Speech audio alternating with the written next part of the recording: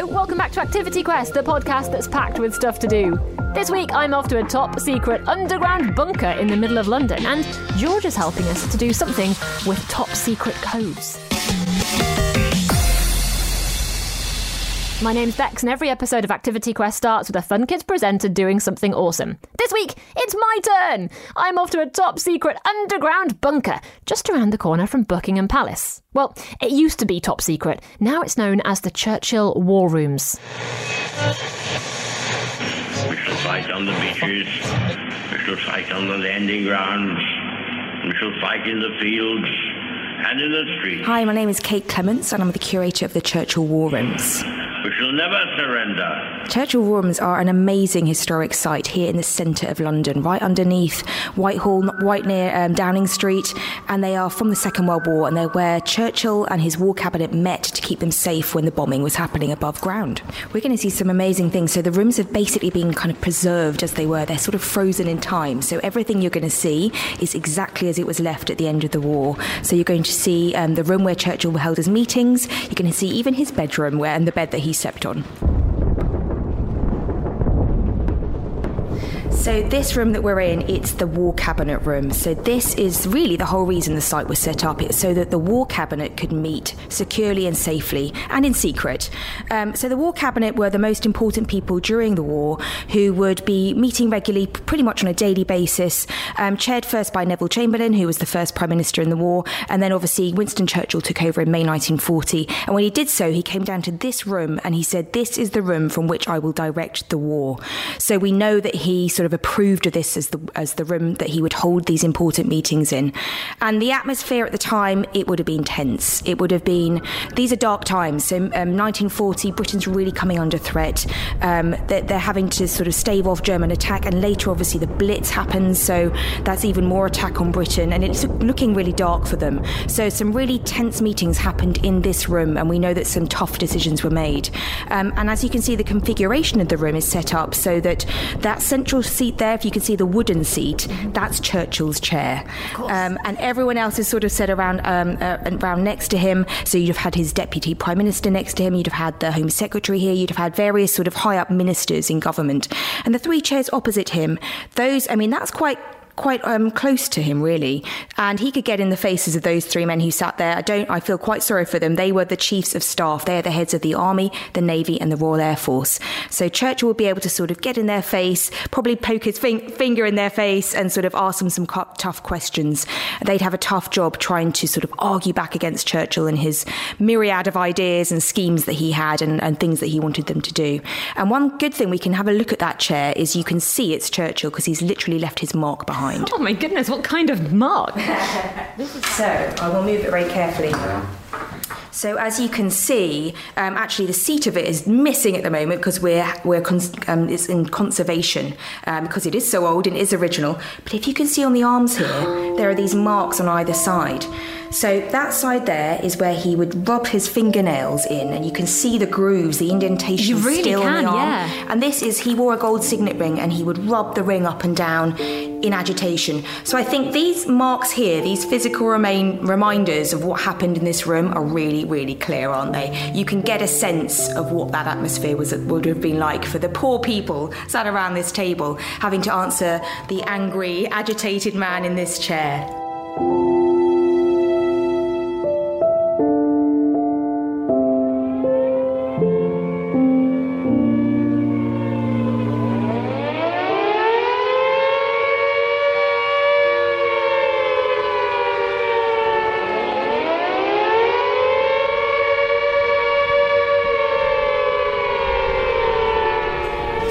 So this here is an original weatherboard, and we've got photographs of one of the men who worked here at the time called George Rance actually changing these boards in here. I won't do it now because we sort of leave it as it is, but basically he could change what the text says to give a sense of what the weather was like above ground, because as I was saying, people will work here long hours. We're downstairs, there's no natural light coming in, so you don't know what's going on above ground. So this would have been put here to let people know what the conditions were like when they were going to leave. If if you've worked like a 12-hour shift and it was sunny when you started, it might actually be raining when you leave. They also had a quite funny thing where they put, one of the conditions was windy, and that was sort of a 1940s slang term for there was bombing going on because things were getting a bit windy above ground. So that was one of the things they used to let people know. A bit of a dark humour there going on. But it's an original thing which is still here. Well, I think we're very lucky that it says fine and warm today. It does match the conditions today.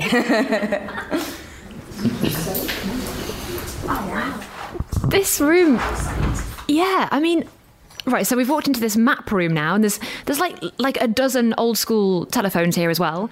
It smells kind of old books. There's a few mannequins who are genuinely terrifying to me. And there's a mannequin who looks like he is sorting stuff out on a massive world map on the wall. What is going on in this room? So here we are in the map room, as you can see, covered in maps. And this was really the beating heart of the Churchill War Rooms. This was in operation 24/7 throughout the entire war. So it first started operation a few days before war broke out. So in August 1939, they got it up and running. It was all set up. And then war was declared, and it started out, and it didn't stop working. So it's over 2,000 continuous days of people being down here working on the maps, and they'd have a sort of a shift rotation, so that there were always 4 or 5 sort of officers working here, map room officers, and they sort of work on shift patterns, so there was always someone here, and they would be keeping the situation constantly up to date. So all the information you can see would come through, and they would update the maps accordingly. And as you pointed out, these very old-looking telephones here down the centre of the table, they would be getting information from various different HQs. So that might be the Army HQ, the RAF. They've also got a direct line to the Prime Minister's office, and sort of various different HQs around the country where information be coming in, and they'd be able to update the maps and plot it on there. You can also see these weird sort of tubes in the room here. There's a couple of places where these tubes are coming down. They were sort of pneumatic tubes, and they would be able to deliver messages very quickly through this sort of suction system, and that they drop down into the basket and they get the information out. So where the tubes go, we're not too sure, because it's sort of all changed, the site's changed, and we don't actually know where the tubes start and where they finish, but we know that we've got these remnants here, so they'd have had information coming in that way. And also just good old-fashioned paper notes would have come in with information as well. And so some of the men you can see here sort of signified by the mannequins. We've got an Army, a Royal Air Force and a Naval officer as well, and that's sort of representing who would have been here. And yeah, it was just constantly up to date. We've got the map of the world there, on which they'd map a lot of the convoys, which we'll have to go and look over there because there's so many pinholes on that map for all the convoys. We've got a map of sort of East Asia and the Pacific over here, and where we came in there was an actual sort of vestibule there, so there was another wall with a very, very large map of Eastern Europe, which is now we've put over into a sort of annex room around the corner, but that would have been there. And there's another map over there, I think, of Europe. So yeah, you would have really been surrounded by maps of the world, and you'd really got a sense of this was a world war that was going on. It wasn't just affecting Britain. Britain obviously had forces across the world and had its empire at the time, so it was thinking about all that was going on across the world globally. So, welcome to Churchill's bedroom / office. So this was his room on site where he could come and work and he could come and sleep.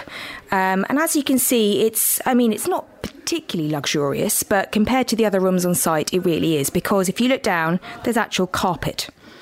So this was a really, a status symbol here in the war rooms.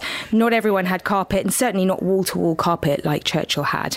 But you can also see, if you look down, this little pot here, which Churchill nicknamed the Gazunder, because it goes under the bed. Okay. And that was a chamber pot, because there weren't flushing toilets on site.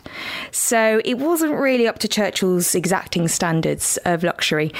So he didn't love to stay here, but he did when he had to. So we know that he slept here in this room on 3 occasions because the bombing above ground was so bad. The first time he did so was the 16th of September 1940, when the Blitz was only about a week old, but the bombing was so bad above ground. Not only did they hold their first war cabinet meeting down here, but he also slept here afterwards.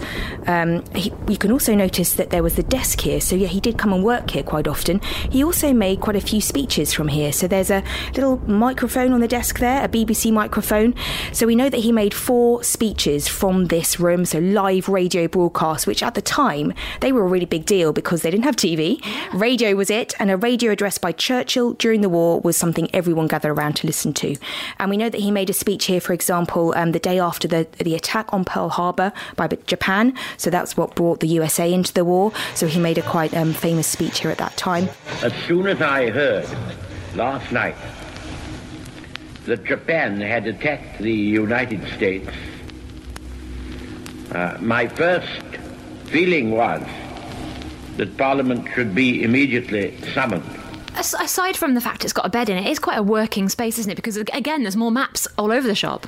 There are indeed maps. Churchill did love his maps. He even had a mobile map room. He had sort of a map officer who was in charge of his maps. So, yeah, he was really keen on them. But the ones you'll notice in here, there are even some curtains, aren't there, in front of them? Yeah. And that was so if someone came in who didn't actually have clearance to look at what was ever on the map, they could close the curtains so that they wouldn't see that information. So even here in this secret site, there were still secrets being kept. And just out of interest, like, how close are we to 10 Downing Street? Like, how would he have got here? Would he have come underground somehow, walked around? Well, I don't know for certain, but I think there probably would have been an underground passage to 10 Downing Street. We've never found that, never seen it, but I think it's likely because we know there were some sort of tunnels and passages here under Whitehall.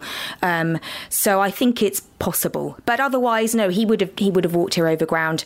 He also had, really above us, he had a suite of rooms which was called the number 10 Annex. So that was where he and his wife basically lived during a lot of the war. They didn't really live in Downing Street. They had a sort of suite of rooms on the building which overlooks St James's Park above us. And he would be seen there and go in there quite often. Then it was quite easy for him then to come downstairs here. Amazing. I just can't believe I've seen Winston Churchill's bedroom. Okay, great. That is mad.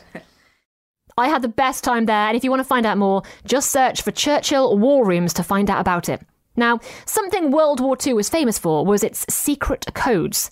Do you fancy making our own? Today, we're diving into history with a Churchill War Rooms inspired project. So, let's get started. Close your eyes and imagine being in the Churchill War Rooms, surrounded by history and secrets. Shh.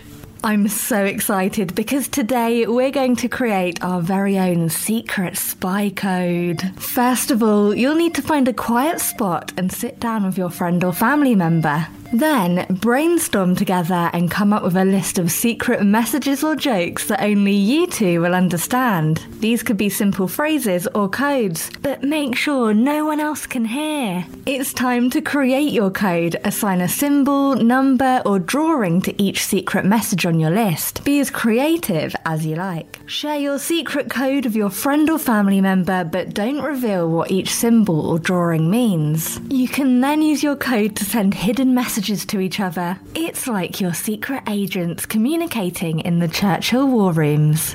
Decode each other's messages and share some laughs as you unravel the secrets.